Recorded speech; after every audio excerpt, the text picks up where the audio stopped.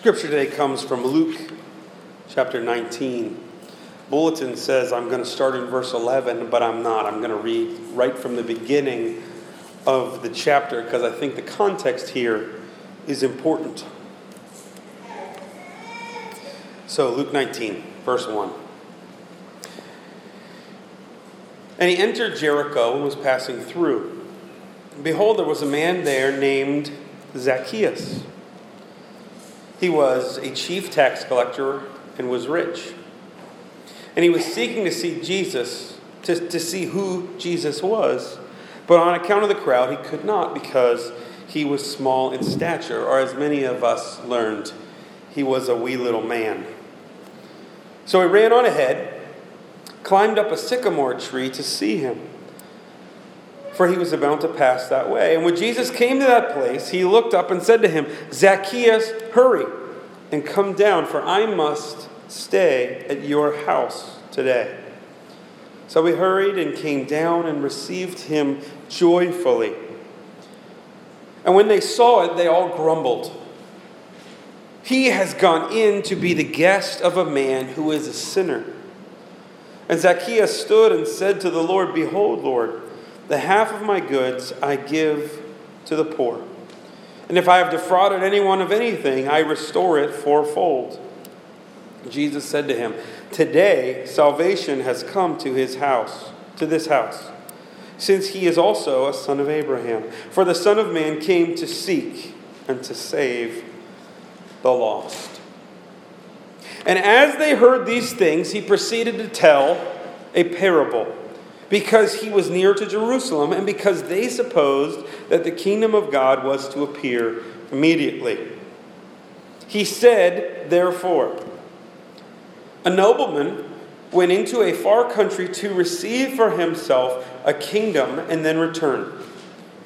Calling 10 of his servants, he gave them 10 minas, or minas. I have no idea how to say this. Some translations say pounds here. We might say that a little bit more. And said to them, engage in business until I come. But his citizens hated him and sent a delegation after him, saying, We do not want this man to reign over us. When he returned, having received the kingdom, he ordered the servants to whom he had given the money to be called to him, that he might know what they had gained by doing business.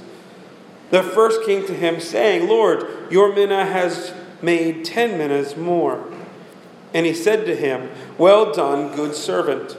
Because you have been faithful in the little, you shall have authority over 10 cities. And the second came, saying, Lord, your mina has made 5 minas. And he said to him, you are to be over 5 cities. Then another came, saying, Lord, here is your mina, which I kept laid away in a handkerchief. For I was afraid of you, because you are a severe man. You take what you did not deposit, you reap what you did not sow. And he said to him, I will condemn you with your own words, you wicked servant. You knew that I was a severe man, taking what I did not deposit and reaping what I did not sow. Why then did you not put my money in the bank? And at my coming I might have collected it with interest. And he said to those who stood by, Take the mina from him, and give it to the one who has 10 minas. And they said to him, Lord, he has 10 minas. I tell you that to everyone who has, more will be given. But from the one who has not, even what he has will be taken away.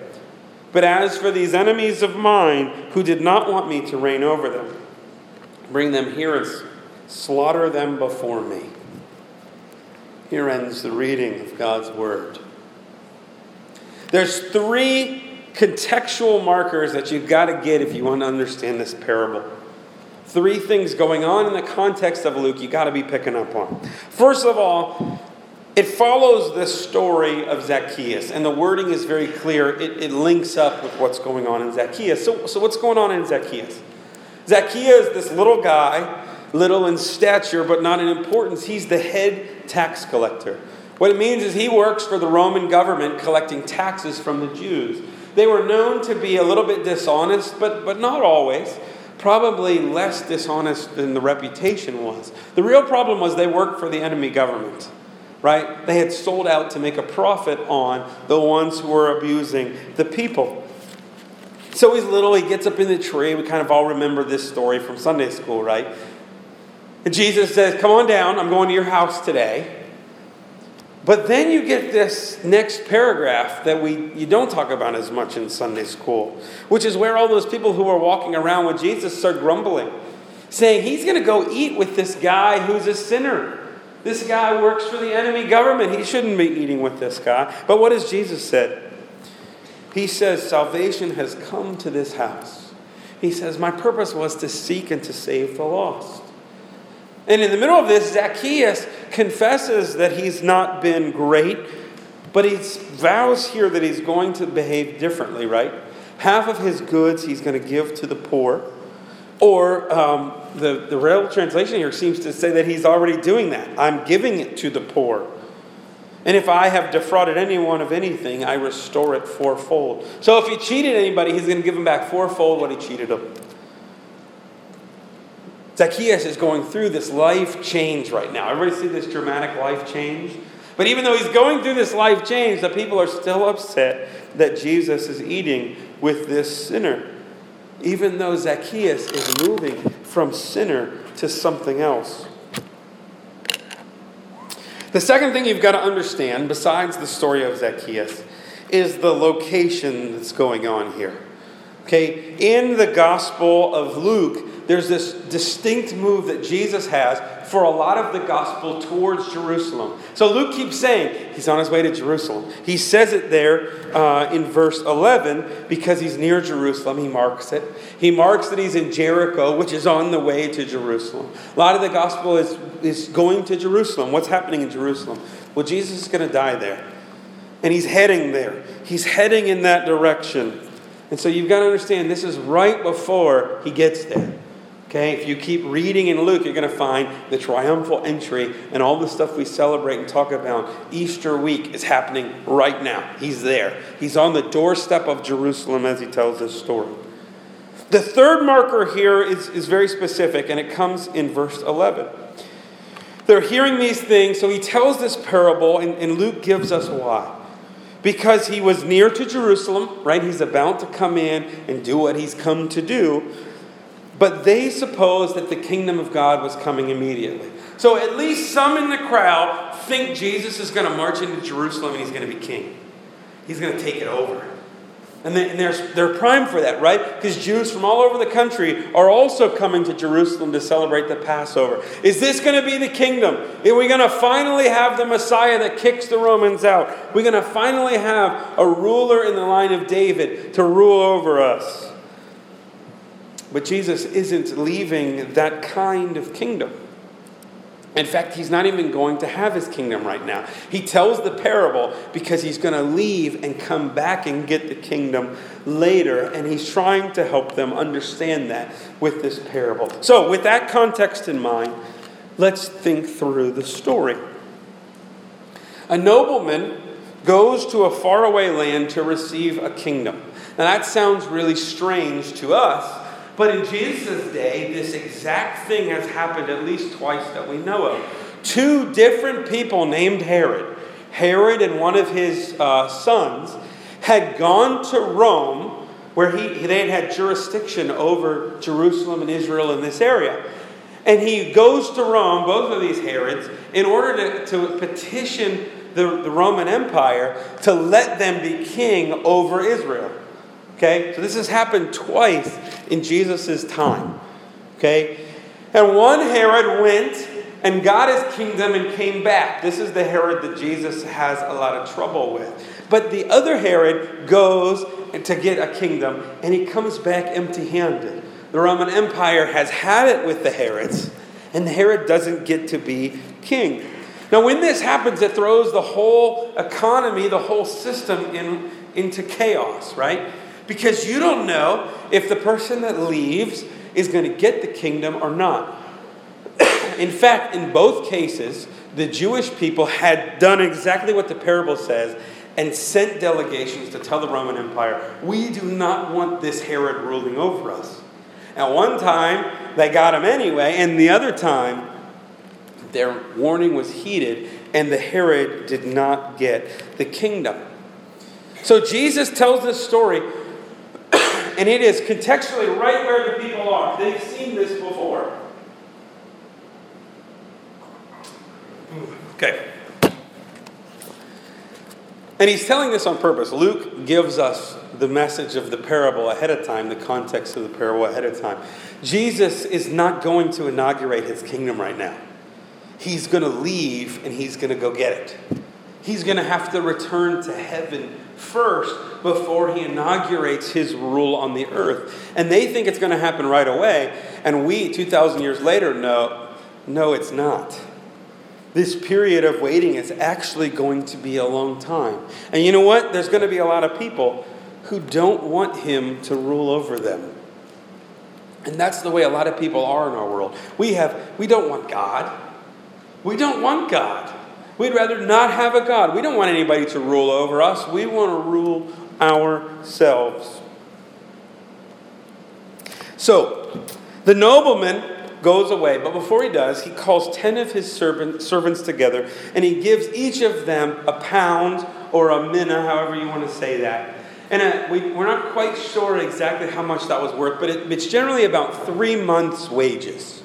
So it's not an insignificant amount of money. 3 months' pay for a normal, good worker. And so he gives each of the 10 one of these pounds or a bag of whatever this is, and says, do business. When I come back, we'll see what you have done. So he goes away, goes to the far-off kingdom. Now, you got to understand the difficulty that these servants have. Okay, we know from the story that whoever this ruler is, the people don't like him. Okay, he's not wanted. They send a delegation all the way, presumably to Rome, to make sure that he does not come back as king. Let me ask you a question. How would you like to do business on behalf of the ruler nobody wants? You're taking great personal risk. Furthermore, you don't know if he's going to come back with that kingdom or not. Remember, one Herod had not.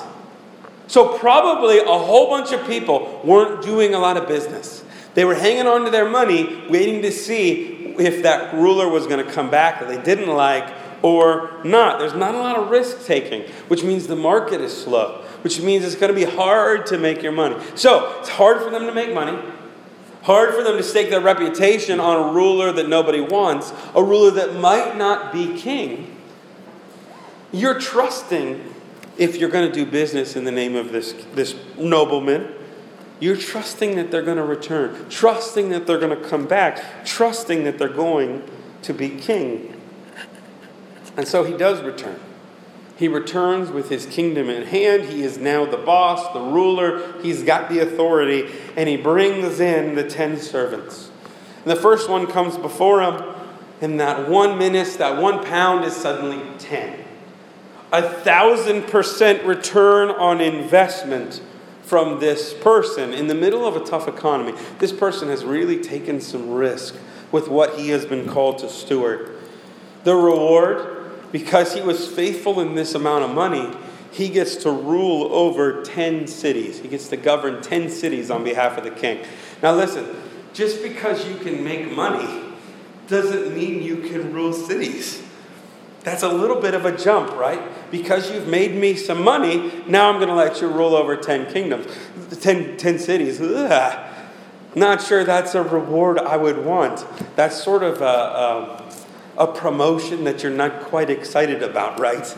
That's a lot more responsibility. The second one comes, says, here you gave me a mina, and I made 5 minas. 500% return on investment. Well done. You get 5 cities to govern. Not sure I want 5 cities to govern, but there it is. Third servant comes before, and he has put the mina in a handkerchief. Presumably buried it in the tent or hid it somewhere in his house to make sure he didn't lose it. Well, that's good, right? He didn't lose the money, But that wasn't the expectation of the nobleman, was it? Probably a lot of people had hidden their money. Probably a lot of people were just hanging on to it. But that's not what the king wanted. The king wanted him to go out, and he says, look, king, nobleman, now I got to call you king. I know that you're severe. You're harsh. You want a lot in return, and I was scared. And the nobleman says, you've condemned yourself. You knew I was severe, and still you hid what I gave you to steward. At least if you'd put it in the bank, I'd make a little bit of interest, but you didn't even do that. You know what that means? In the bank is easy. What it means is that this person didn't trust he was coming back with the kingdom. What it really means, he didn't trust the return of the king. He was hedging his bet, and he didn't want to, out in public, be known as a person that works for that king. So he takes away the mina from the person and gives it to the one who has 10. At which point, some people in the crowd say, what are you doing? He already has 10 minas. And the nobleman, in Jesus' words, say, if you're going to be faithful in a little bit, you're going to get more. But if you're not faithful in a little bit, even what little bit you have is going to get taken away. And then there's these terribly harsh words that these enemies of mine, the ones who didn't want me to reign over them, bring them here and slaughter them before me. With this, Luke's gospel transitions. Jesus goes on to Jerusalem, entering on the back of a donkey, and eventually heads to his cross. What are we to make of this story? Well, there's one important detail that once I saw it, drove me nuts all week as I studied this parable. And I think it's the real key to understanding what we should do with the parable. It should be obvious, but it took me a little while, and maybe it's taking you a little bit too. How many servants do we have that get each a mina? 10. How many servants do we hear from in the parable? 3. We only hear from 3 of the 10 servants. Where are the other 7? What happened to these servants? This parable, by the way, is very similar to a parable in Matthew called the parable of the talents. Probably you're more familiar with that one. And in that one, Jesus does have 3. He's got 3 stewards, 3 servants. He comes back and asks the 3 what they did. But in this one, there's 10 servants. What happened to the other 7? I wonder if there are these other 7 because you and I are the other 7. I mean, imagine in the parable, you're guy number 4. Okay? Imagine you're number 4 in line. First person gets this great reward because he got this great return on the investment. Second person gets a good reward because he got a good return on the investment. Third one gets stripped of what he has. And then there's an order to bring in those who are against the king to have them slaughtered right in front of him. And then it's your turn, right? What have you done with what God has given you to steward? I think that's our big question in the parable. Because Jesus has left. He's left to go to heaven to receive his kingdom, and he has made you and I stewards of things in our lives. He's given us jobs. He's given us money. He's given us family. He's given us friends. He's given us our churches. And Jesus says to us, go do business, and when I return, we'll see what's happened. And Jesus is demanding. He expects a lot out of us. He expects us to do things with what he has given us to steward. But oftentimes we think of it as ours. It's our job. It's my money. It's my family. And Jesus says, no. It's his. You're stewarding it. And are you developing it? Do you trust him? Do you trust he's really coming back? I mean, really, if Jesus came back tomorrow, would you be terrified to give an account of what you've done with what he's given you? Christians ought to be the best employees, the best bosses, the best spouses, the best parents, the best neighbors, because we should see everything we have as something we're cultivating to give further glory to God. God has high expectations. And you know what? If we're faithful in a little bit, often the expectations raise, and He gives us more to work with. Steward a little bit, and you may find yourself having to really lead and steward lots of things. I wonder if sometimes if we are timid as Christians because there really is resistance. We really do live in a world that does not want God to reign over us. And if we position ourselves as the one who serves that God, there may be some expectations on us. We may lose some credibility in the community. We're one of those Christians, one of those Jesus freaks. I think we have a Christianity today that is too timid and complacent. We work to fly under the radar, not to offend anyone, not to get labeled. We keep our personal views out of our public life. But if the story of Jesus is true, and He did come back tomorrow, and He is King, then all our posturing and political correctness is going to look very, very foolish. Someday I believe I'm going to stand before God and have to answer for my life.